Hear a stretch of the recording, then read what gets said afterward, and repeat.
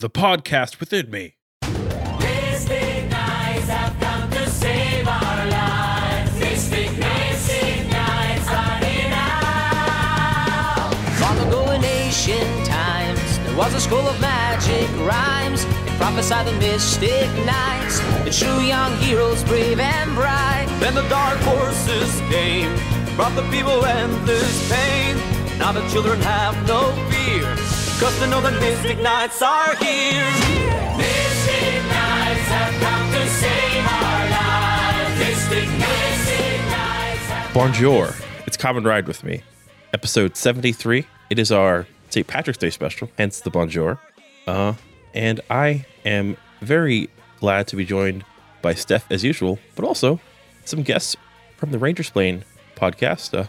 I'm joined by Jules and by Ashley. Hey, everyone. Hello. I probably should have actually introduced you in order, not just all at once. Too late now. You've done it. It's done. It's over. It's over. It's chaos season here. Common Ride with me. But no, about a week before this episode, I was just like, we're covering Mystic Knights of Tir Nanog. I should just message Rangersplain. That's kind of their shit as a group. Called out. Yeah, a little bit. I mean, you just did like VR Troopers, right? So yeah. We just we're about to start watching Ninja Storm, but yeah, we just did VR Troopers, and we typically do Power Rangers is obviously our thing, but we definitely do typically look at Ameritoku, as it's sometimes called. Yeah, because we've like done a meritocracy. Yeah, we've done Master Rider. We've done VR Troopers. I know next year we do have a break in the summer planned where we watch Los Luchadores, which was not quite a Maritoku, but it's close enough that we're counting it. And then Mystic Knights is actually on our watch list for I think 2022. Yeah, 2022 is where we're gonna probably be tackling this. Yeah, and Beetleborgs at some point, but we are holding that off as long as we can. Yeah, I saw your watch list at some point, and I was like, this is planned out very far. So I felt fairly confident for this one, because I know you're still doing. There's a lot of Power Rangers left for you to do. Mm-hmm. Oh yeah, so much Power Rangers. 30 years worth of Power Rangers. Yeah, though we should be caught up to Dino Fury by the time it's over. So yay! Yay! I guess if it takes 2 years like normal, yeah, you will. Super Dino Fury, Mega Dino Fury. I actually do like Mega Dino Fury. Yeah, that works. I like that. And not to be forgotten, I'm glad that you are both back and okay, Steph, after last week. Thank you. Yeah, that was a hell of an experience, man. See, everybody makes fun of Texas because we don't know how to handle snow, but this is why we don't know how to handle snow. Our entire state shuts down when something happens. I mean, it that seems was like very that was scary. Greater circumstances than usual, so... It definitely was. We were without power for 30 hours at one point. It was crazy. Jeez. Yeah, that's not good at all. But it's back up into the 70s now, so this state is a sick fuck. I don't even know what to do with my life. It's your space to vent or not want to talk about it, but yeah. No, that's as much as I'll say, because it was all over the news anyway, so I feel like it would just be boring. But yeah, it was frustrating, but I am very happy to be back. Yeah. It's there were other things that I think were wrong with the situation, but I wish people would realize, no, the South does not know how to handle snow. We don't have the equipment for it because it's something that rarely fucking happens. Yeah, and when it does, for us at least, it's usually ice. It's not snow, so right. It kills everything. That is what got me when my dad moved to Texas. He lives in Fayetteville, I think. Was he would just be like, "Oh yeah, it's gonna ice over tonight." And I'm like, "There's ice in Texas." Yeah, I wrecked a new car thanks to the ice in Texas once a couple of years ago. So oh, that's bad. No, and something too is it's easy to forget how barely places pay for infrastructure to begin with. So it's just we'll just get ice 7 days in a year. They won't do any of the paying. A lot of places have messed up snowplows and stuff that get snow every year and are anticipating that, so in a place where they can get away with not planning. they're not going to play it. Yeah, that's exactly it. Yeah. That is the price of freedom. Oh. Oh God, I feel like you're trying to open Pandora's box here, Kip. No, so there's another Pandora's box that is important. I've slowly been trying to like whittle away at it. Across Kamen Rider with me and like trying to like make it understood. So Steph, know how there are like certain sports teams like the Mets that are kind of like not great traditionally as far as like how much they win or how well they do, but they have really hardcore, long-suffering fans. Yeah, and they always have some kind of really intense rivalry. I want to tell you about this one brand called TNA. Okay. And so Rangers playing crew. Wrestling TNA Mets fans. You are long-suffering wrestling fans. Unfortunately, yes. Yes. And yeah, just I've been trying to like explain wrestling fandom, and I just love how into like Christopher Daniels you are, and like Motor City Machine Guns, and just like, oh, there's some real like long suffering like energy there. It is definitely long suffering to be a Christopher Daniels fan. he's still going at 50. He's gonna be 51 this month actually, and he's been wrestling since like the 90s. That's wild. That's Yeah. insane. And he had hair at one point. And that was also very wild. And I recently found out he actually almost did go to WCW. Like they did sign him despite the match he was in. He kind of hurt himself. But WCW didn't tank, so I guess he got picked up by TNA eventually. Yeah, just imagine that alternate universe where he ended up at WCW. Oh my goodness. He was small enough where I'm wondering if like he just would have been like a weird like joke character. Like he would have been like, how much hair did he have at the time? Because that would This was like right before he shaved, so not much. And what he did have, he decided to make like a bleach fade of. Like it's super bad. Let me see if I can get like a picture patchy of Seth it. Rollins kind of thing, like Oh, early days. it's worse than that. It's worse than that. Let me see if I can find a picture, and I'll put it in the general. I should note, I get sent every picture that Jules finds of like Christopher Daniels' cursed hair times. That's fantastic. He's a very pleasant man, by the way. Is He's like a like shaved headed man who has like an ink tattoo on his chest. Because of his character too, this is just like that's hardcore. commitment to the bit. And latter day he like tends to do the SCU kind of like marching band like thing where he comes out with the microphone, but like back in the day he was the follow on Christopher Daniels.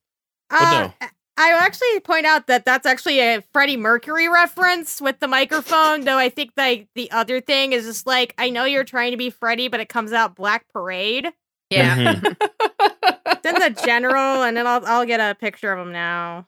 But no, the reason like I like bring up that is that like I'm like trying to like explain how cool it is to be like a wrestling fan right now.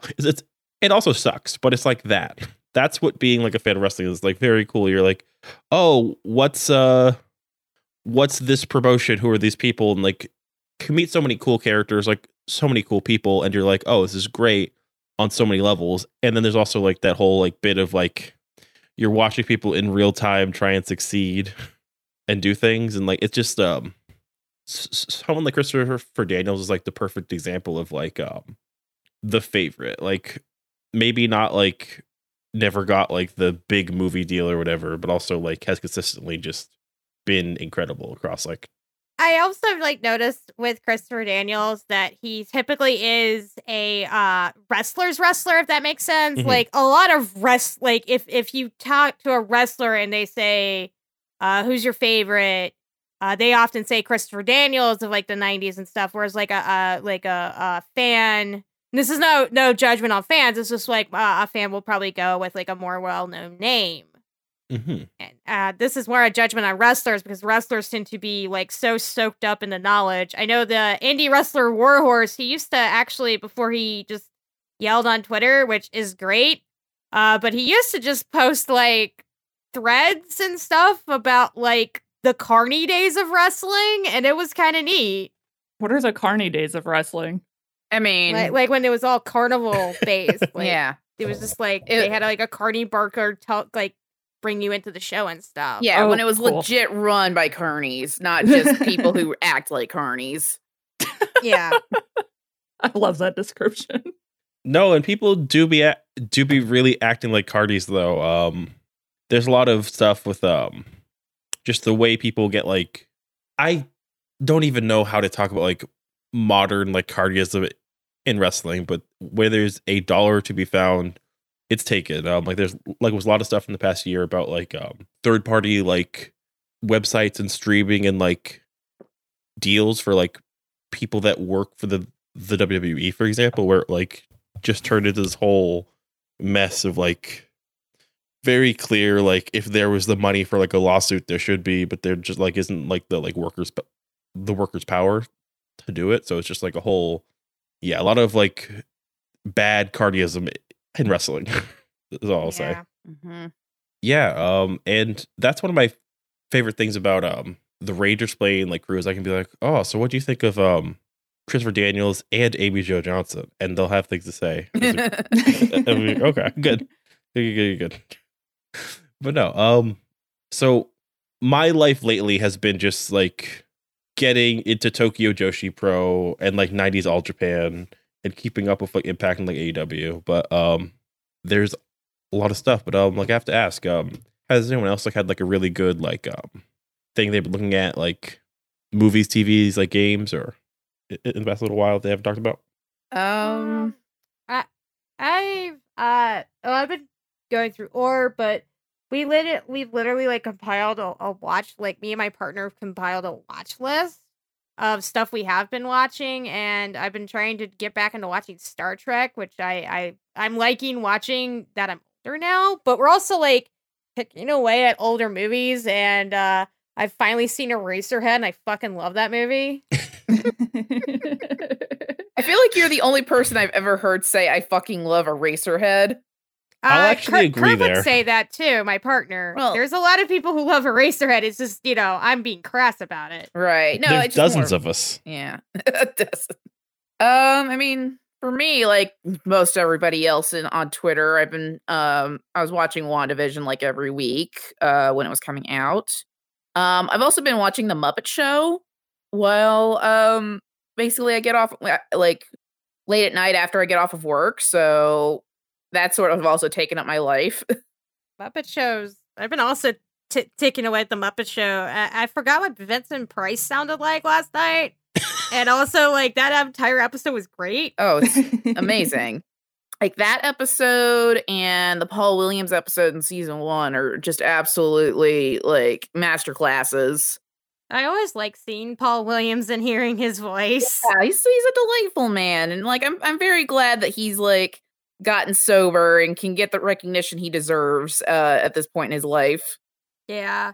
Which is funny, like, the time I was introduced, that is definitely Paul Williams. I'm not talking about the time I watched, like, Dexter's Lab, and he was in it because I didn't know that was him, was Phantom of the Paradise, and he plays an asshole in that.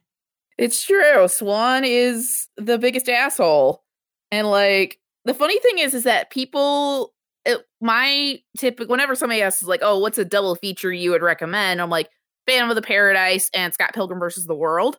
Which sounds like it wouldn't work, but like Edgar Wright has specifically talked about how his two biggest inspirations for Scott Pilgrim versus the World were Phantom of the Paradise and Kung Fu Hustle. And especially with the way he wrote, not Swan, he based how he wrote Gideon Graves in the movie based on Swan from Phantom of the Paradise. Interesting. Yeah. Because like if you read the comic, like Gideon kind of has a very different personality that he does in the movie, and that's partially because Edgar Wright wrote him basically to be Swan from Phantom of the Paradise, but also like the 6th book came out the same year as the movie for Scott Pilgrim. And basically when they were working on the movie, only the first 3 volumes were out. So they had like an outline of what Brian Lee O'Malley, a rough outline of what Brian Lee O'Malley wanted to do with the last 3.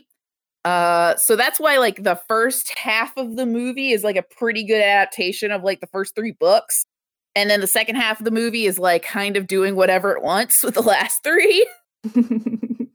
I can't wait for Scott Pilgrim like Brotherhood. Like, it's gonna be great. Like, right? Like Go back and I kind of want do it like right. an animated series of just like more like a more quote quote faithful adaptation of Scott Pilgrim.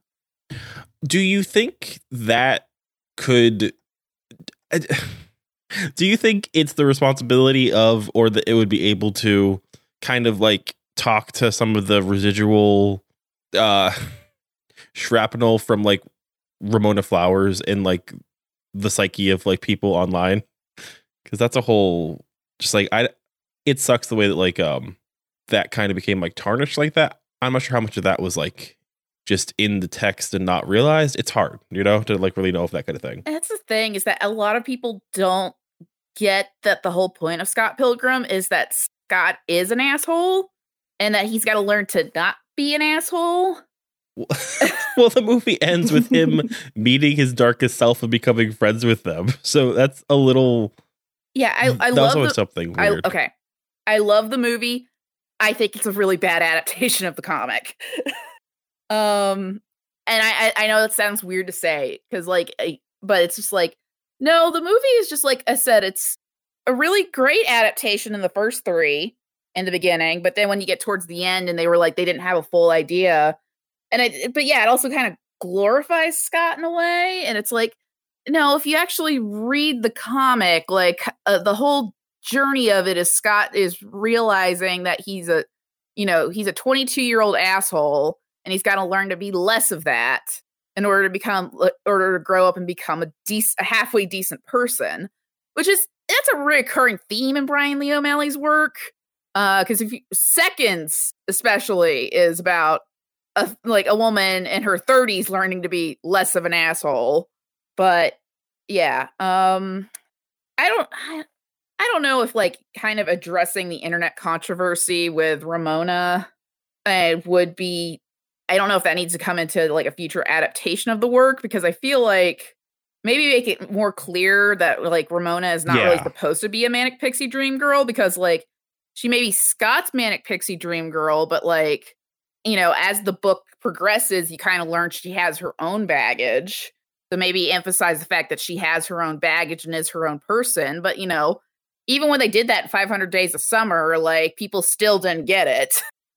No, yeah, like that's more what I was thinking, because people are notoriously bad at subtext, especially when it comes to like female characters, where it's like, man, why is Skylar such a bitch in like Breaking Bad, that kind of thing. It's like, well, no. you do see what's actually happening in her life and the people around her, right? Like you do see her having a reasonable reaction to her husband. Maybe it's not like to the protagonist of the story, for example, but to her husband, it is like a like reasonable reaction kind of thing. And I think that's a broader thing, and they'd have to think about it more than they maybe should because of that, but it's hard. Oh yeah, especially comes across with not necessarily Ramona, but Envy in the comics too, because like since you have Scott's perspective and he's a notoriously unreliable narrator, that you know, Envy is automatically the super bad, basically his evil ex. But then like in the last volume, you kind of learn more of like, oh, well, Envy's like, that's not how I remember it. And that, you know, there's more to the story there, and that how Scott was not, it's not really absolving Envy so much as like saying, well, Scott's not blameless here either. And he was actually a real dick in their breakup. So like, yeah, I feel like that would be kind of an important, I feel like that would kind of be an important exploration take, especially because the movie never really gets to any of that nuance.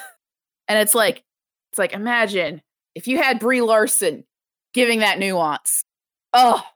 And she kind of tries a little bit too, though. She does try a little bit. Well, yeah, like she's an Oscar-winning actress. Like she's definitely trying.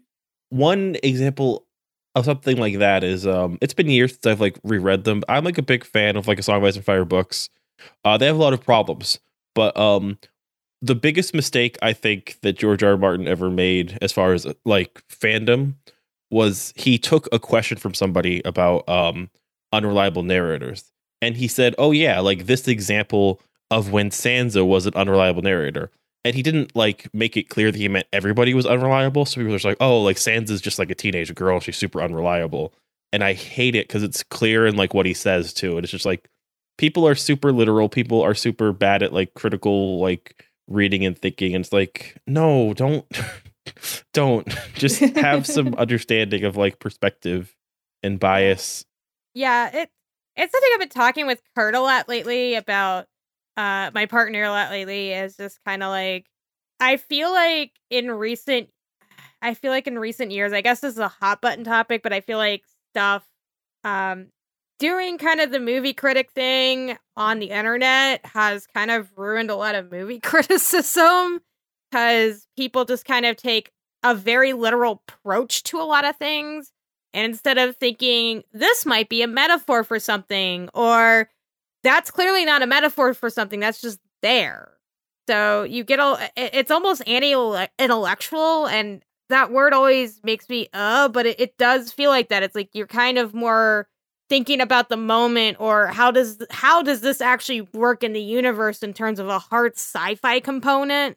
Like, oh, well, the science has to back that up, instead of kind of, no, this is a fantastical journey that might be a metaphor for the human condition, and take that as such. Right. Like, Palm Springs, I use this as an example when it came out last summer. So Palm Springs is essentially a time loop movie, similar to Groundhog Day, where and they kind of explain it that there's this cave that's off to the side of the land that this wedding is happening at. And whenever somebody walks into the cave, they get caught up in the time loop. And so, but the movie's not necessarily about the time loop so much as it's the relationship that's created within the time loop itself. And I love Palm Springs. I found it to be a very moving film, but when basically as soon as the film was over and I was just kind of like, wow, and I couldn't stop thinking about it, I was also like, oh God, the YouTube explained the ending of like Community is going to get way into this and totally miss the fact that like the time loop is not the central focus of the film, when it's more of like kind of a metaphor for depression and kind of finding yourself stuck in the same rut in your life and how you can try to get out of it.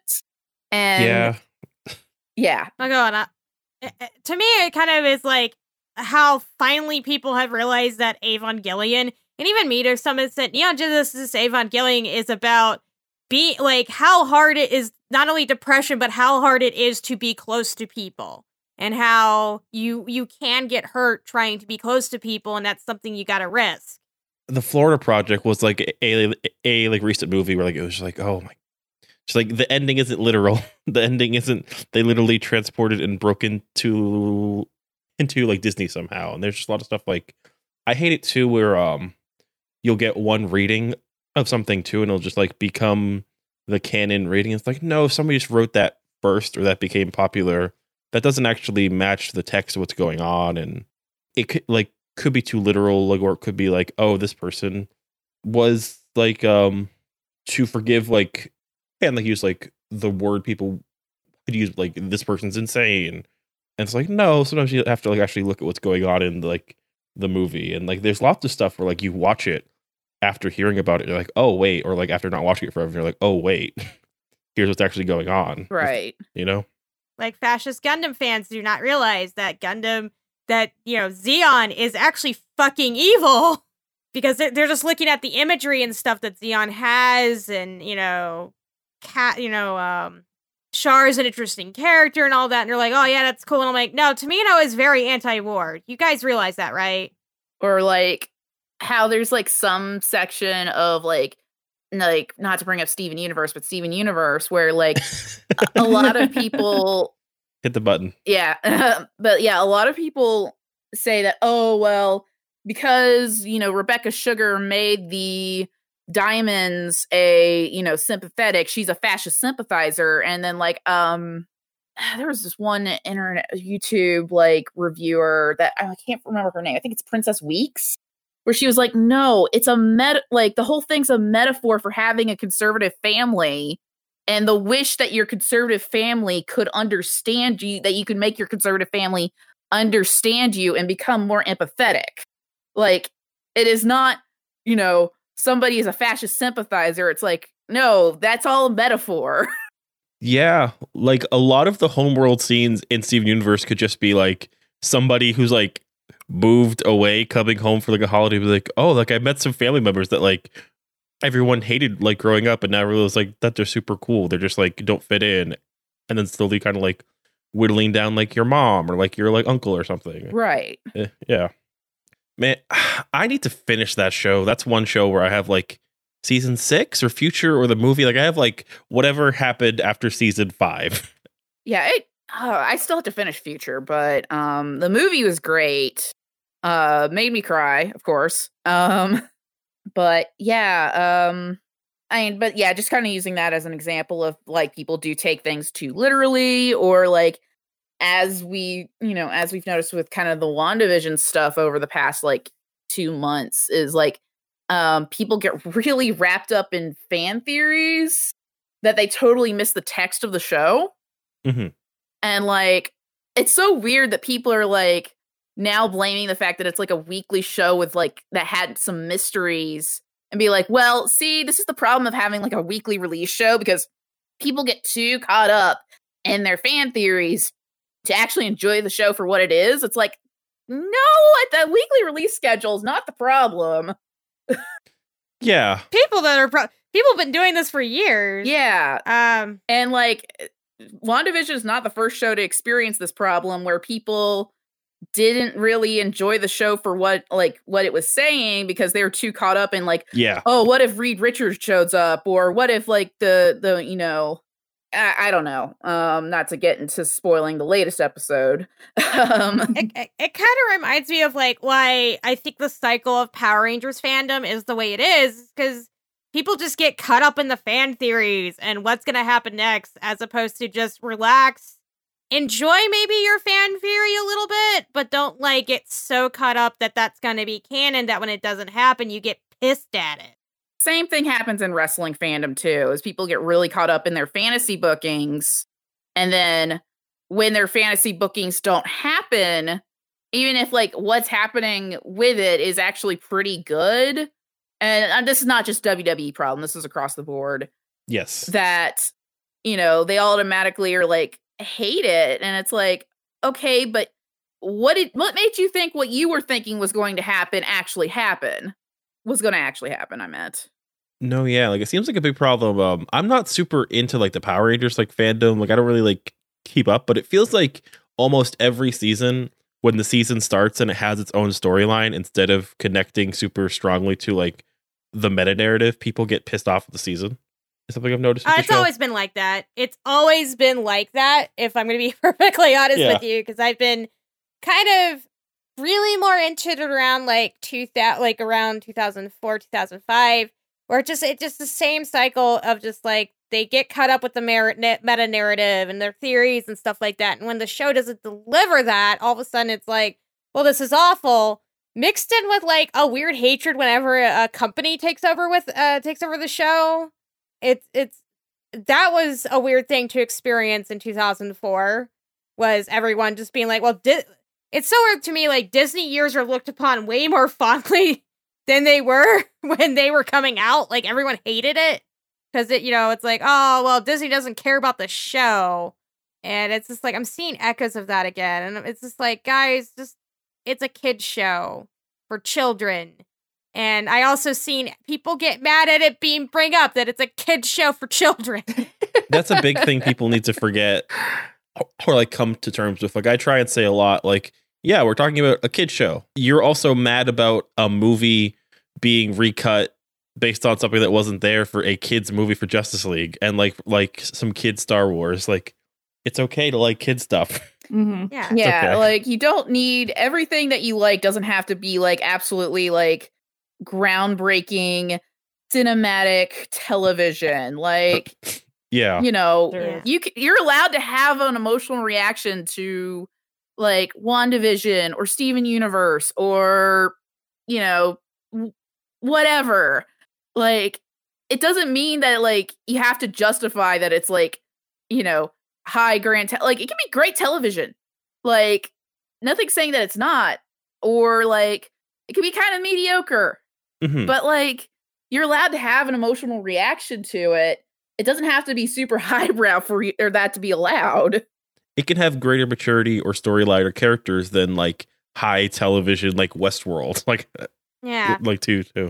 I guess the two things I want to touch on that is like one, like to get on that topic, it was just like I remember telling someone it's like the reasons I like Iron Man and the reasons I like something like Eraserhead are two completely different things, and I'm fine with that. But the other is just like I guess I still am angry at the fact everyone got mad at like Simon the producer talking about how they don't have anything that you can read on screen to be a plot point because of kids, and people just took it as it's going to be immature and whatnot. And I'm like, that's a common thing in kids shows where they make it accessible because not every kid knows how to read. Yeah. And then like I remember seeing somebody's reaction where they were just like, well, you know, it may be a kid's show, but the parents are the ones buying the toys, so they better actually make the show appealing to adults too. And it's like, have you ever met a parent, like, ever? My parents hated Power Rangers. Yeah, like, my mom famously hates Halloween, and she hates The Wizard of Oz. Oh And my yet- goodness. Yeah. Well, because Yeah, when she wow. was younger, the flying monkeys gave her nightmares. Ah, yeah, And, that'll do but it. she was still, like, she didn't stop me from celebrating Halloween, and she knows Halloween's my favorite holiday. And she still took me to go see The Wizard of Oz on Ice when it was re-released in theaters because she knows I love the movie. So, like, yeah, parents put up with shit that they hate often because they love their kids. Yeah, ask me how many times I had to hear Let It Go when my daughter was a toddler. Yeah. And I kept buying her more and more toys that played that stupid fucking song. So, yes, I was doing it to myself. Yeah, But it Like- made like, I her know, like- happy.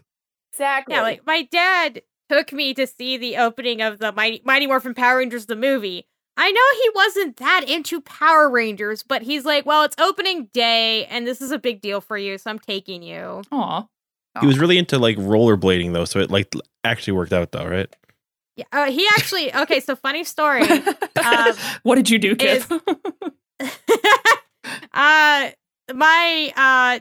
My parents did get us like the family a set of rollerblades because it was like we lived in a cul-de-sac and it was, you know, a thing we could do, you know, as a family. And my dad took my dog walking while rollerblading, and my dog went up, like, ran from the leash and went up.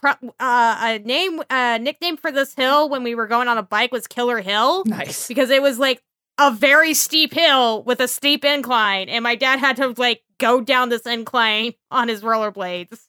Oh, man. He wrecked, and he's fine, but it's just one of those like, Dad, what happened? It's like, oh, well, I went down Killer Hill on my rollerblades because the dog escaped.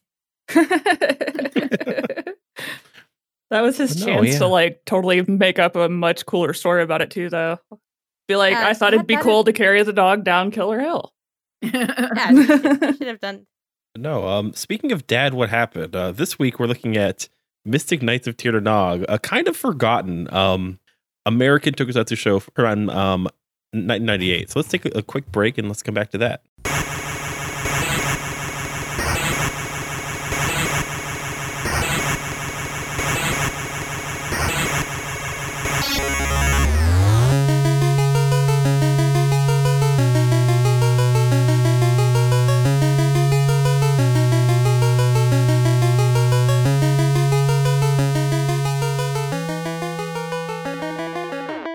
And we are back. This week we looked at Mystic Knights of Tir Nog, episodes 1 through 6. And also, if we had the time, the behind the scenes, which is also very cool. But since people like the episodes, there is Legend of the Ancient Scroll, Tir Nog, the Fire Dragon of Dare, the Tash Hound of Tembra, Ivar and the Sea Serpent, and the Wolf in the Rocks. So just let's go around. Let's say Steph, Jules, then Ashley. What were people's thoughts on Mystic Knights of like Tir Nog? Top level, I would say that I definitely enjoyed the music and the scenery. And as a show, it was actually pretty cute. I liked it a lot. Yeah, I was kind of like, I've heard so much mixed reaction to this, but I know like a lot of people who do remember the show love it. And I'm like, okay, well, is it going to be good or is it going to be like Masked Rider or something? And I'm like, I was pleasantly surprised. So really good. It was pretty solid. And, the scenery is great. I do agree with that. It was very good that they went to Ireland to go film. So yeah, like that I guess it was more, I was pleasantly surprised by this. I'm about the same as because like I know people have fondness for particular Saban shows for when they were younger and they're not very good. But no, I was like, oh, this is actually pretty fun. Like it honestly reminded me a little bit more of like Xena than like Power Rangers, if I'm being totally honest. I could see that for sure, yeah. Yeah, but I do love that, that they actually went to film in Ireland and that they used Irish actors. So I think it gave it a little bit more, not authenticity is not the right word I'm looking for, but like, it comes across way better than just sticking like an American actor in there and just having them fake their way through a really bad Irish accent. Mm-hmm. Yeah.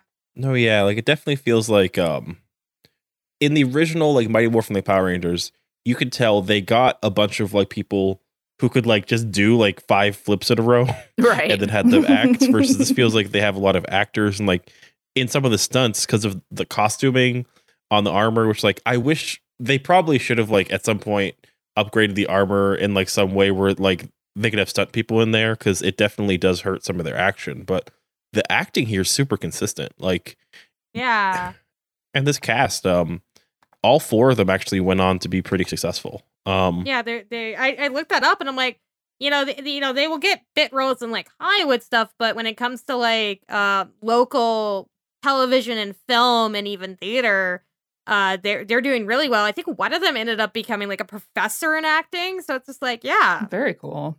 like it's the 90s like American like Toku thing where like the one cast as the girl becomes like the most successful one, and like Lisa Dwan, who plays like Deirdre, has had like a residency at Columbia and currently is in one at like MIT and is like super known for like being one of the best actors for like Samuel Beckett like stuff. So it's just like, oh, and like Vincent Walsh, like who plays like Angus, is like a pretty consistently like, I'm gonna be like a villain or I'm gonna be like a like random dad like in like a show. Like Justin Pierre, like who plays Ivar, is like a lot of like cool bit roles of like I was in something for 4 episodes or like that. And like Lachlan O'Mearahan, I'm not gonna pretend that was right, is like on Outlander right now. So like they're all like in their mid to late 40s and active actors, which isn't the case for a lot of like the actors from this time as well. Yeah, for sure. yeah. Ashley, I think you brought up Xena, and I just remember the commercial, because one of the things we watched still had the commercials in it. Caught up only in that motorcycle pass. I'm sorry. But one of the commercials they had in it was for Young Hercules, so it definitely, I think they were trying to get that feel Right. of Young Hercules, Xena, and all that to kind of sell the show. Yeah, because like Xena started in 1995, so like, and it was a big hit on syndicated television. Mhm. So like, yeah, of course they would be trying to like kind of get that money as well as like kind of the Power Rangers money too. I did feel like Deirdre was like actually for like what they were going for, she wasn't actually dressed that bad. She was basically wearing like a one piece and like some leather skirts. Could have been much worse. Yeah, Like for it didn't sure. look terrible. I still wanted her to have some like leggings on because it looked like it Yes. was really breezy, and it's just like, oh, I bet you're cold. Also, well, the construction, I'm not one to know construction of things very well, but even I could catch that the construction of it was just like kind of not great. I mean, I think they spent most of the money to like actually go to Ireland. Yeah. And hire them. Yeah. And her armor honestly made her look more naked too, because she was like less covered, it felt like. Yeah, because it had that weird skirt kind of Yeah. Mhm. thing, and it's like maybe you should have like maybe based a little bit more on Xena, but I can't tell you how to do your job. Yeah. I thought it was weird that her mask was the only one that didn't have like a mouth covering. Hers was just wide open. Yeah, I did notice Yeah. that. I was like, what? Why does everybody else get to protect their face but not her? Especially because they have like cool like face plates that like retract. I know. Just give her a loved real that. face. That was so neat. And it has like a futuristic like sound too, which is odd. But no, I actually was in the full spirit. I have like the last of some Guinness in my cup. I made some corned beef and like cabbage overnight. So it's like a very like Irish like feeling, but no, just I was waiting to see how far you were going to take that. no, it's the kind of thing like a courtier. I'm like, oh, I should like lean into holidays a little bit because I can't not. But no, just I do really love how well this show actually does with just feeling like it's trying to like fit into that trend though. 'Cause, like you have stuff like Highlander and like Braveheart around this time too. Like Mhm. this feels like it's trying to like catch a wave or like be the next thing on like a trend, and it wasn't. Like they planned for like a like second show which has some cool planned stuff but never came to be. Like it had like a full on like toy line and stuff like Mystic Knights Battle Thunder and like new characters, but it didn't like work out for them. Oh, that's unfortunate. It seemed like it had a lot of potential. It's something that I like thought about. It's like because it does suck, but I also like weirdly understand like wanting to go with Power Rangers Lost Galaxy, which was going to be like a very expensive show, and Power Rangers was already a known brand. But the fact that they were kind of going with this unknown thing called Digimon Yeah. and decided to dub that was just kind of like, wow, that was kind of weird. That well, was a Pokemon was decision. big, Yeah. so maybe it was like let's try and catch that Pokemon wave. Let's grab this show from Japan and dub it. And it was very successful, but it was just kind of like it was one of those like, will it be successful things? And it kind of is cheaper, particularly back in that day, to produce a dub. Mhm. And like something like too is that I don't know I don't know how well they would have been able to like maintain this cast, because like they seem to think they would have, but like they all like immediately did things after this. Like this like does kind of seem like bigger and better things were like in their future as far as like their careers. So like if they wanted to do the full on like let's do season 2 with the same cast, that would have been hard for them. Right. Yeah. Yeah. And like in their toys they have Liam the Thunder Knight, and then there's also like this weird listing for like Shannon, like the Swamp Knight, who would say like death below me and had like metal like armor, and I was like, that would be cool as hell. I was about But, to like, say, don't I think want to see that kids- one. I mean, Yeah. especially because Irish mythology especially gets into like because like whenever they usually refer to a place called the Under, like people think, oh, the underworld, hell, and it's like, no, it usually means like under the ocean. So like having like death before me and like having like creatures rising out of the swamp, it's like, okay, yeah, I could totally see that. That would be awesome, though. Yeah. The part of it too is this kind of does seem like it has like a lot of the indicators of a franchise that could go over here, like the way they say like Fire Within Me and stuff. Like that's a perfect call. They have weapons, they have armor, like they're in different timelines. Like I'm wondering if like they just had like a season where like, and then we got transported to Brooklyn in like 1995 and we hung out there. They'd like do fine, So what do people think of the cast though, like the actual like characters? Because I personally really like them. I did, too. I really did. Yeah, same here. One of the things I kept, because I tweeted about it, was just kind of like, for me, was just how high fantasy nerds kind of will always go on their racist crutch of, well, black people shouldn't be in your fantasy setting because Europe, yada, yada, yada. And I'm like, they have a black person here. Doesn't really break the thing. Neither does the bad CGI break the immersion either. So It's true. I love how they say he's across the sea, but that he's clearly also like British. So like That was like very funny to me. Yeah. Oh. Yeah, they just like don't bother with an accent, maintain being British. Right. He's British across the sea, not like an African prince, which was like would have sucked if they did that. Oh yeah. Well, to be fair, Britain is technically across like a sea from Ireland. So Yeah. Yeah. That's Just what I not a mean. very big one. Yeah. yeah. But I told Ashley last night, it's like I like Angus, he's my garbage boy. Oh yeah, he's the biggest garbage boy on the show because like everybody likes to remind him how much of a garbage boy he is. It's like, look, another garbage son for me to have. Yeah, because mostly I was just like, why are you trying to take gold from the she? Like you know better than this. And he kept proving that no, he doesn't. Nope.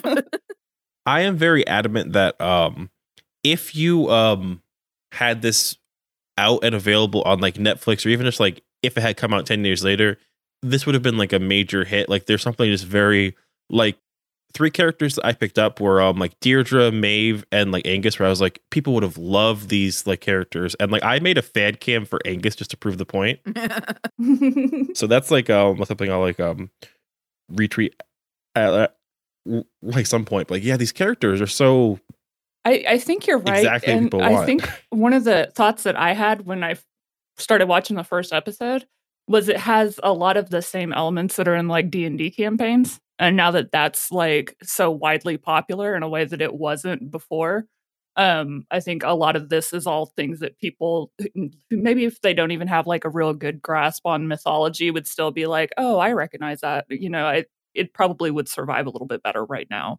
Yeah, like I imagine that like maybe if Hasbro was just like, hey, we're going to release like Mystic Knights of Tir na Nog on our YouTube channel, like what they're doing with Power Rangers, like what they're doing like slow rollout with Power Rangers now.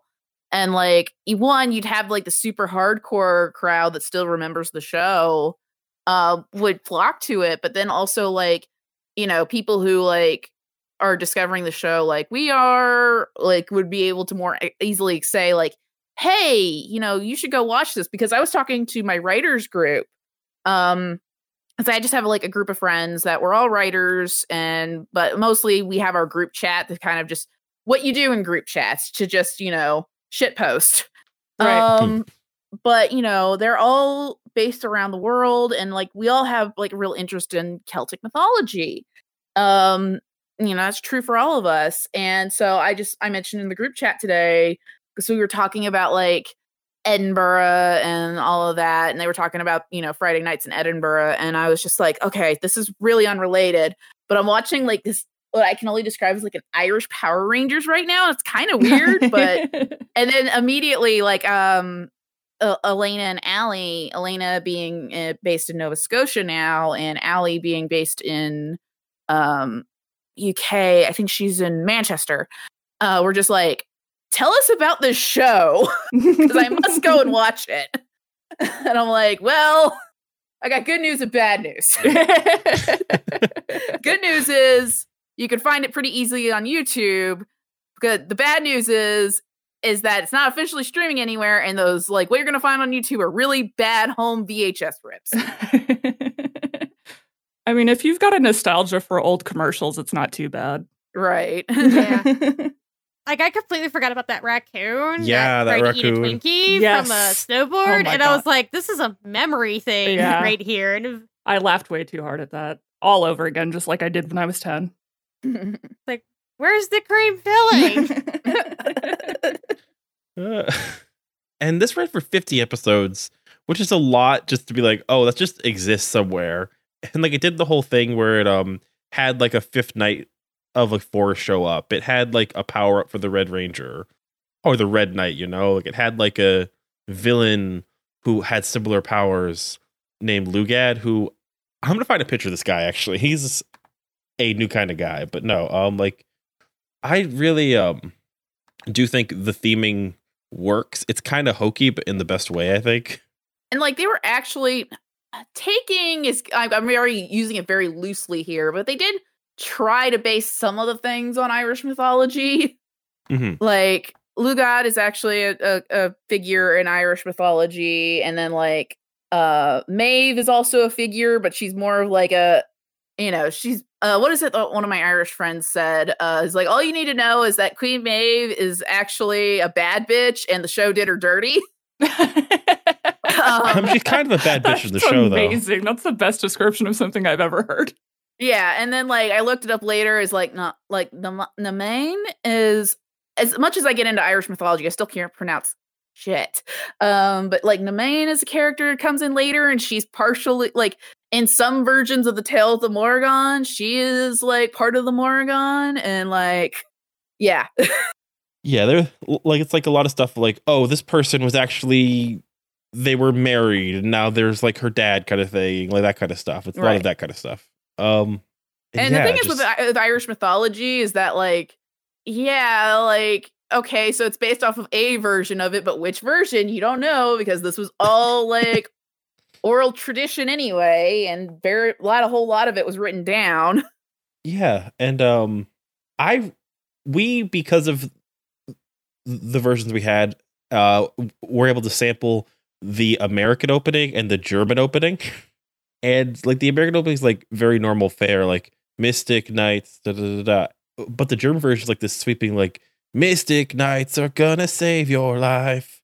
Children cry in the night. It's like, oh, this is great. Yeah, and so Perfect. apparently it was a decent hit in Germany, like enough to give it an actual DVD release there. Only one. Yeah, and it's Only place that got it. Yeah, it's like the whole thing about like Phantom of the Paradise only being a hit in France and Winnipeg. Swear to God, like this is why Daft Punk are like they were like huge Phantom of the Paradise fans, because Phantom of the Paradise was a hit in France. Oh, so Steph just posted a bunch of like character like McDonald's toys or like simple toys. And there's one of them that's just like a dude like flexing, and I don't know who he is at all, and it's perfect. I love that about That whole set of this show. toys just looks so intense. I love it. I think it's supposed to be that like one kind of creepy fairy that gave Maeve her powers. Oh, okay, that's a good call. Yeah, Yeah, I don't know. He's like he looked kind of gross, you know. the Dark King Miter. Yeah, Miter, I think is his name. Okay, yeah. And so I actually think the plot of the episodes is cool. Like I like that they have to get their weapons and their armor and stuff, because like it's very clearly like doing the hero's journey, like who are my parents, like what's my lineage thing with like Ronan, or like Rowan, not Ronan, that's a different thing. And he's like fine as a character. Like he's a main character. He could be a lot worse, honestly. He's very much like Hero Lad. Yeah. Yeah. I am Hero Boy. And it's like your garbage friend is way more interesting. Yeah. Yeah, like his garbage friend, Deirdre, who doesn't take anybody's shit, and then Ivar, who's got like this whole like conflicting journey inside of him, where he's like, Yeah. you know, help my friends in Kells, or like find like the treasure that was stolen from my kingdom. The actor who plays him just wears those emotions so well too. Right. Yeah. One thing with Angus though is that like he's presented like as this like, a lot of people like give him shit, but he's like, he starts like the first episode like, or like midway through is in jail, and he's just like, they put me in jail for stealing food, but I had like an empty stomach, and like he's like singing like in like a cell, and it's like, oh, like you're like the butt of the joke. You were like impoverished and couldn't eat. Like that's important, you know? Yeah, and it's like they keep getting mad at like Rohan for like having a friend that like is poor and a thief, and it's like, well, clearly like he sees something good in him if like he hangs out with him all the time. Also, he might be a thief because he's not getting fed. You ever thought of Yeah. that? Yeah, Yeah. King, you might want to do something about that. And like there's that point later where like Deirdre says to, like, Ivar, don't worry, I can trust you because we're both royalty. Yeah. So Yeah, we're both right. royalty. That was weird. Yeah, it's like, Yeah. huh. And like I like don't super get why he's the leader. Like I get that like there's the Wookiee life debt. I get that like one of them's like a thief, but like also like they could have totally done like even like a year or two later is like Power Rangers like Time Force. Like just make her like the leader, but he's like the chosen one. So like he like leads like the charge or whatever, you know? Right. Whatever you want to do. Mhm. Make him her meat shield. Exactly. Yeah. That's a very good way to put that, yes. Yeah, we hadn't quite gotten the Buffy ripple yet at Yeah, this point. So, that's fair. like, I feel like, yeah, if it had been made about, like, the thing is that, like, okay, I don't know if it would have worked in 2000, but, like, if it had like, if they had done it in 2000, then, like, maybe we would have gotten, like, you know, similar to Jen and Wes with Mhm. Rohan and Deirdre. But, like, also, like, the kind of the Irish, like, Scottish, like, fad in TV and movies was kind of going away at that point. So I don't know if it would have worked in 2000 versus like 1998. Mm-hmm. Yeah. If it had come out like 5 years later or 5 years earlier, they probably would have done like the whole like one episode filmed like in Ireland, and then they're like transported like a time kind of thing. Like that's probably like how they would have saved that money. But because like this was also like peak like the power of like Saban, because like they just had a couple really good years of Power Rangers. They'd had like some projects, like they had like their masks were, to me, felt like how in the Power Rangers movie they were trying to have their masks be open, and like for this show they're like, let's like try that again too. It's like this feels like when they had a lot of like stuff to try and they wanted to expand versus like later on where they became more like conservative. Mm-hmm. Yeah.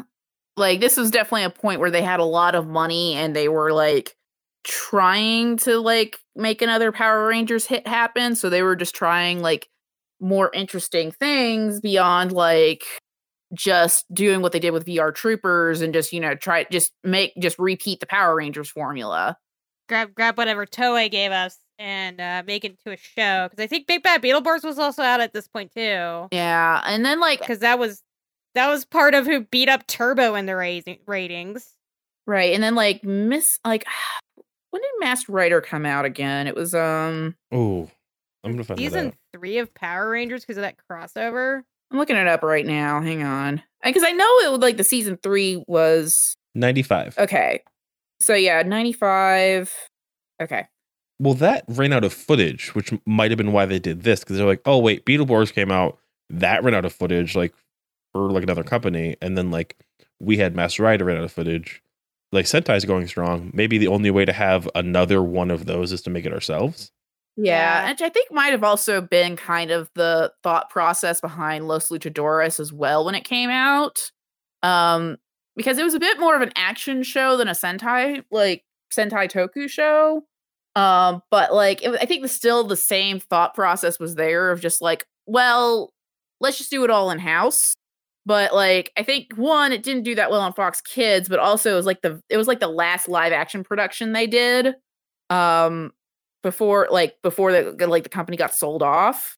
So like, and since Saban couldn't do any more children's television for like a period of time after that, like, yeah, I can kind of understand why, you know, Los Luchadores is kind of just one of those like really forgotten shows.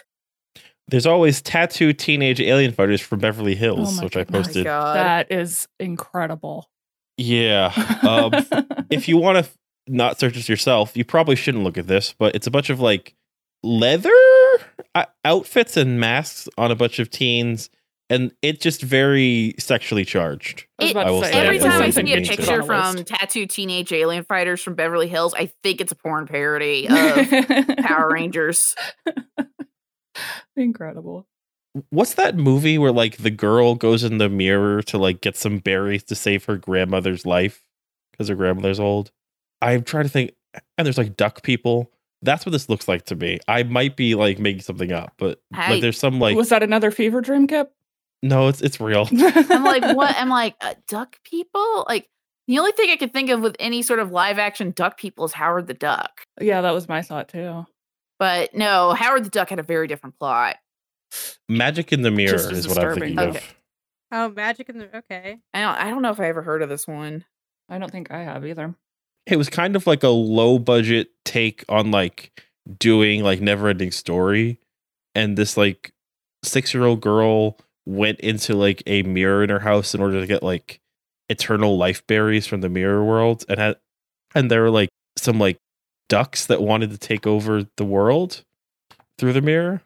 Yeah, it's very weird. Yeah, I'm looking up That's not now, related. and I think they just took ducks from the set of Howard the Duck. Yeah. Incredible. Well, when I see two ducks having sex, my muscles involuntarily flex, personally. But no, one other thing is there is some stuff in this that does you feel the CG, and like this show had so much ambition. I get that the CG wasn't there and that filming on location cost a ton, and that like it limited what they could do with like stunt work when they had like the weird like FMV fight scenes with like the bat jumping like have like one animation.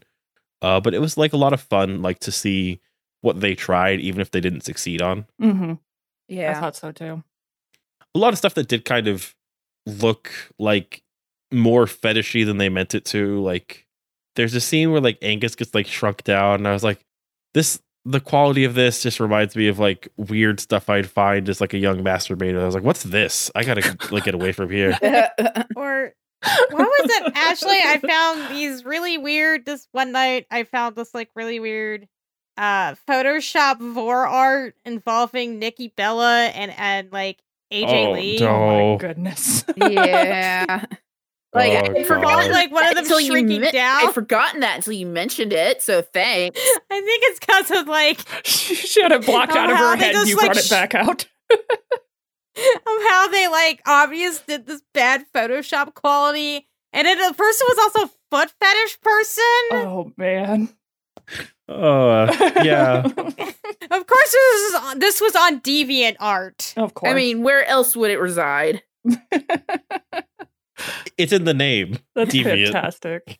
No, that's great. No, and also they're constantly like picking. There's this one scene where they're picking like thorns out of his butt, and all three of them are like looking at his butt as they're doing it. One of my notes was, why do things keep happening to Angus's ass? Yes. Yeah, I told Ashton like that boy's definitely gay do crimes, and they definitely are like, let's constantly have stuff happen to his butt.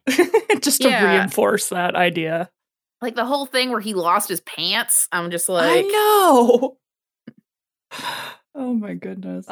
I was like, wow, they got away with a lot in kids shows back then, but it's not as fetishy as Totally Spies. Oh I no! mean, nothing is really? as fetishy as Totally Spies. Is that fetishy? I never watched that super closely. That was just on sometimes. What's going on there? Is everything? Very, very horny French people putting their Nice. like age, inflation, and like you can Google it, and you just like all the random kinks that are there. Like inflation's a big one. Oh, no. Definitely mind control kind of stuff dealing with teenagers. It's like, wow, bro. And I'm guessing you don't mean economic inflation. No. Sadly. That's yeah. I love how I'm Googling this for everyone. There's lots of horny stuff at the time too. Like Winx Club was like weirdly horny, or like weirdly like the way it presented people in like weird outfits. Bratz was a weird thing too. Like a couple years later, Mm-hmm.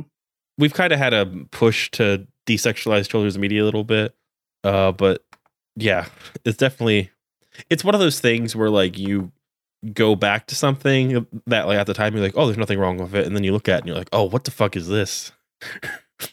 Yeah, I What's think that going was on here? yeah, I think I remember like that about, because I remember watching a little bit of Totally Spies when I was younger, and then I get older and then find out that like, oh, there's a whole bunch of like weird fetishes that were on the Schoolgirl outfit, show. foot fetish, mummification, buried in sand, all clover, all. This is a detailed chart. Oh my Mm. goodness. Yeah, there like people have done charts on this, and I just remember like Kurt was the one that pointed this out to me, I think, like last year, and I'm like, what the fuck are you talking about? It's a kid's show. And he's like, no, like really look it up, and I'm like, what the fuck? Cross-dressing, girl, cowgirl outfit, disco outfit, spacesuit, lab coat, janitor clothes, knight armor, bunny suit, queen outfit. What? Oh my goodness. I don't know. Like That's a lot. Breast enlargement. Wait, I don't even know how they do that in a way that passes the censors at that point. That's incredible. And it's also the kind of thing where, like, let's say you have like if there are two TV shows, and they both have non-fetish disco outfits involved, if one of them doesn't have to say it's a non-fetish disco outfit, it comes off as like a fetish disco outfit versus the other one's like not doing all these crimes and like can get away with like just having somebody in like a disco outfit, because like that's a long list of issues. The long list of horniness. I mean, some people, even if it's not supposed to be horny, will still find the horny in it. And this is how I found out that Garbage picker clothes. yeah, not garbage. Yeah, garbage picker clothes. I'm like, I've never heard of that one, but okay. But no. So when I was trying to track down Los Luchadores, just so I had a playlist available for whenever we do cover on the podcast. I did find somebody had it on YouTube, but they didn't have it in a playlist. So I'm like, oh well, let me go on their channel and just put all the videos in a playlist. The channel it was on was just filled with videos of people in movies and TV shows sinking in quicksand. What? Okay. I'm like, okay, you do you. As long as you're not being like, As long as you're not overly setting creepy. out sand traps for people. Yeah, as long as you're not taking Yeah. out sand traps or you're not dragging anybody into your fetish that doesn't want to be dragged into your fetish. Yeah. But An issue of this particular one, but yes. yeah. And I was just like, okay then. And like later to come to find out, like there is an episode of Los Luchadores that involves sinking in quicksand. So I'm just like, did this person just track down Los Luchadores for this one episode involving quicksand? And it was just like, hey, this series is actually kind of cool. Let me upload it onto my YouTube channel for all to enjoy. I was like, Yeah. I don't know, but I love that you have a whole headcanon about this person now. yeah, I don't, because I know nothing else besides the fact that they apparently have a sinking in quicksand fetish, or they have curated a video for other people with sinking in quicksand fetishes. I don't know what their deal is, but Thank you, random quickset fetish person. We love you for preserving Los Luchadores. Which is also why when I was watching like Mystic My Knights, name I is was like, Ashley does Osmandius. a quickstand part in and I was this. just like, no. Look at my works. Spare. Damn, yeah. And so I posted a character from Los Luchadores too, who like definitely fits into a lot of marks, having like blonde pigtails and like a lucha mask, and just people be horny. Yeah, people be horny is basically all you can really say about that. Yeah. Oh, this dude's spiky hair is a lot. Okay. I can't look at that show. That was definitely high on my list. There was a point where you showed me your list of things, and I was like, Los Luchadores looks great. And I was like, nope, have to stay true. I can't follow that quicksand. Can't do that. Well, if you do make a video of it, apparently it's pretty popular on some guy's YouTube. I mean, I was saying before we started, like maybe I'd turn like Kamen Rider Me into like a like daily show with like 5-minute episodes that just had like randomly generated different titles, like Kamen Rider Kuga's like a trad wife or whatever, or like environmentalism. It's kink shaming. I'm not sure how that would be Toku, but I Just tried. put up a different Kip hot take every day.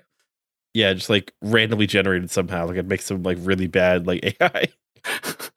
To be fair, Godai does know how to cook and clean. Yeah. Many talents. And he does like to wear those nice leather pants, Yes. which is I think the best kind of argument is one had when you have no proof and you don't believe it. But that's just me on the internet. But no, so this show, a lot of fun, very interesting. The fact they went for like 50 episodes, had some suits, had some casting, had plans for their like that second season. It's a weird what if, but also with everybody coming out of it better off, and like most of the main cast doing pretty well. Like even like the fifth night dude is in some bit stuff, was like in like 2 or 3 episodes of like the Tutors. So it's like, okay, That's cool. it did well enough. Maybe not for like Haim Saban, but that's fine.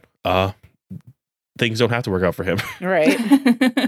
Yeah, he's got $1 billion at the end of the day. So You can say anything you want about somebody that has like $1 billion, as long as you say allegedly afterwards, you're Yeah. fine.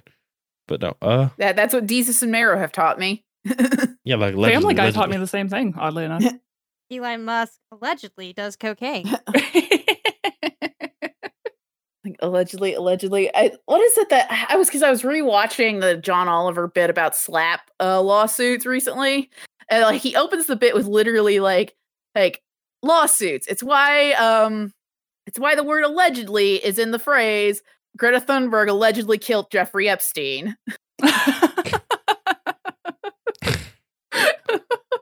Oh god. Oh my goodness. I mean, allegedly, they're destroying Lola Bunny's breasts in Space Jam 2. Is that how that works? I'm not sure anymore. Yeah, you did it perfectly. You nailed Yep. it. Did it very perfectly. And to prove my point, I'm gonna put this like fetish art beside the current Lola Bunny to prove it. But I'm not gonna say it was fetish art that I found on the internet. It's alleged fetish art you found on the internet. That you allegedly Alleged found on the Allegedly. internet. Yeah. Alleged fetish art. Allegedly, I care about Lola Bunny's body. Allegedly, I also found this fetish art. Allegedly, I'm out of socks. Allegedly. Allegedly, I was looking Allegedly, for I'm it. a furry. Yeah. Allegedly, I was looking for it for scientific purposes. Allegedly. I mean, to be fair, masturbation science. But The most important is the that's what I sciences. learned at school. That makes me sound like way different than I meant it to, actually. That makes it sound like I was like masturbating in school. No. or that you took a course on it. Either way, it's distressing. No, I think it's definitely like a spectrum, a scale, and everybody's a little bit of a furry. Yeah. Yeah, it's just Yeah. it's just with the Lola Bunny stuff. It's just like I think it's people that don't want to admit that they're kind of furry. Like you're looking at like somebody on OnlyFans wearing like cat ears or like a little like bunny costume. You're the 12% of furry, whatever. Like it's fine. Don't worry about it. Yeah. It's fine. No one's gonna judge you. It's the internet now as opposed to the internet it was back then. Everyone knows people have weird fetishes. Yeah. Yeah, it's all out in the open now. You're not allowed to yuck people's yum. I mean, you can Pretty much. occasionally, but like, Well, I mean, yeah. There's some I'm not going to yums, make where that you're just like, yeah. in all cases. right? Once in a while, like you get one where you're like, yeah, you can't. Nope, no, sorry, can't do that one. Sorry, Yep, gotta you're going to work go on ahead and that yuck that one. Yep. but no. And that is Mystic Knights of Tyr and Nog. Sometimes you got to yuck somebody's yum. Lesson for today, kids. But yeah, it's a surprising show. Well acted. People did well afterwards. Trying to do a lot of things. The first fully filmed in Ireland. And actually had a American lot TV of show. really good dialogue, I thought. You know, a lot of those can kind of get sort of cheesy, especially when they're fighting with their nemesis. But I thought that the lines were really good in it for the most part. For a 90s Saban television show, it is actually pretty decently written. Mm-hmm. Mhm. Yeah, it's just like this pleasant surprise after diving into Masked Rider and VR Troopers and knowing what I've watched of Big Bad Beetleborgs. So I'm just like, oh no, this is probably going to be terrible. I'm like, no, this is actually kind of pleasant. Like, it's still kind of cheesy, but it's a cheesy kid show at the end of the day, and I like Yeah, it. like it's Xena for kids. So like, I mean, not to say that kids didn't watch Xena. I know plenty of kids who watch Xena. But like, you know, it's like it's Xena why we younger, have the Philly's internet more today. aimed at children, and like, yeah, it's cheesy, but I'm like, okay, I can actually tolerate this versus like, oh god, do I have to continue to hear about like Ryan Steele's like missing father for the 50th episode in a row? Ryan, Oh, I God. hate to split up the group Steel. Let me just go Right. ahead before I forget and speak on your point about Xena. That show may have been how some of us figured out we liked girls as kids too. So I mean, yes, there were definitely some kids watching it. That is like the biggest thread I've seen of women love women type people is just like Xena. You watched like a little bit or was really obsessed with Xena. And I'm like, yeah, I can see it. Yeah. Yeah, I mean, I definitely watched some Xena as a kid. I didn't like watch enough of it to realize that like, oh, I'm queer, but like I see Lucy Lawless and I'm just like, no, I get it. You're also more like a Sailor Moon one. Yeah. But then I also like saw like, even though I wasn't watching wrestling at the time, I saw China at a very formative age. I'm like, who is that? Yeah, China rules. Yeah, like I heard that like Sailor Moon like made like a lot of people like, oh man, why do I want to be cousins with her? Yeah, it's like they seem very close. Oddly enough, I watched that one too as a kid. Go figure. Yep. There's overlap. There's a Venn definitely diagram. a trend there. Yes. Yeah. There's a Venn diagram of like shows in the 90s that made girls gay. And there's like, yeah, so there's a Venn diagram of Xena on one side, Sailor Moon on the other, and there's a very decent amount of overlap in the middle. I feel like that's absolutely 100% accurate. Don't at me if you feel like it isn't. Yeah. It's not a perfect circle, but there's a decent amount of like Yeah. crossover. And don't feel bad about like if you're somebody who's not part of that but has like a big influx of like Gulligal Island in your life that time. Happens. I worry about you So- sometimes. Sometimes I just say the first thing that came to my mind, and that was another thing. But no, so where do people find you when you're not talking about well actually are sometimes talking about like Toku. Not here. You could find me. Well, you can find both of us on for our podcast, Rangersplain. That's at Rangersplain on Twitter and Instagram. We should really use our Instagram more. And then you can Same. find our show notes and links to wherever you want to listen to us at rangersplain.wordpress.com. You can find me on Twitter and Instagram at Miss Kitty F. I have a link tree on my Twitter as well as a pinned tweet where you can go find wherever you can find me on the internet. So where my shop is, where I sell masks and tote bags and zines, all of my various blogs, my Itch.io shop where you can buy like my zines digitally. So yeah, I'm out there. You can find me. And then I'm mainly on Twitter. I do have an Instagram, J Jackets, as well as one for my cats, Witchcraft in Cats. But you can find me on Twitter mostly at Sins2, as in the number 2 hell.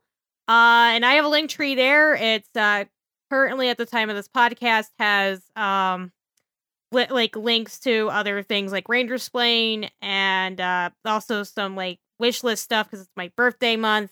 But also should be up by the time this podcast comes out. I'm doing like a soap and candle shop called Coda's Magical Crafts, and that should be linked there as well. Oh, Coda. Very cool. Coda did not join us for this episode, but we do love Coda. He's been screaming a lot though to go out. Coda. Wants to open that forbidden door. Yeah. What enough, Steph?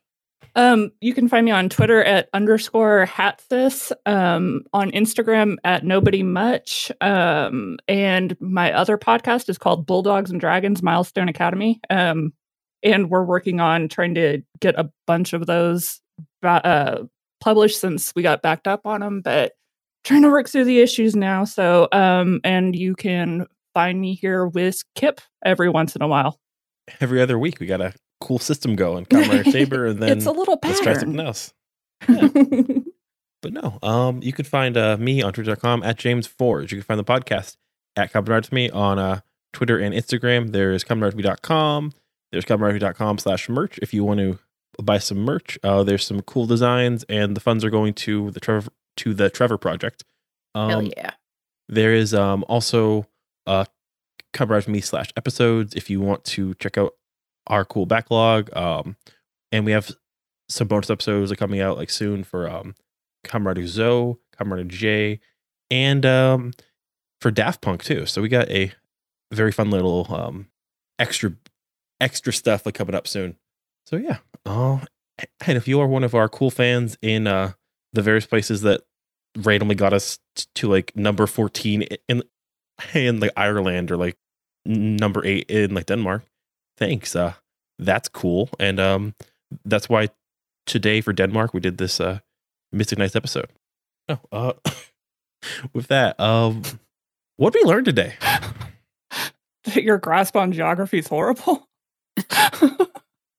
I have learned that, at least with the Mystic Knight stuff, I have learned that not every Saban produced show that wasn't Power Rangers was terrible. Yeah, similar. And I don't know if I learned, but it mostly reminded me, don't mess with the fairy. Yeah. I guess I learned that Denmark is Ireland's hat. Not quite, but Oh, okay. Huh. Denmark is not Ireland's hat. No. yes. Mixed messages now. No, yes, Denmark is not Ireland's hat. Okay. And I was saying no in agreement with you. No, it's not. That's my new catchphrase for the podcast. No, Denmark is not Ireland's hat. All right. Make it the tagline everywhere. Thank you all for coming out.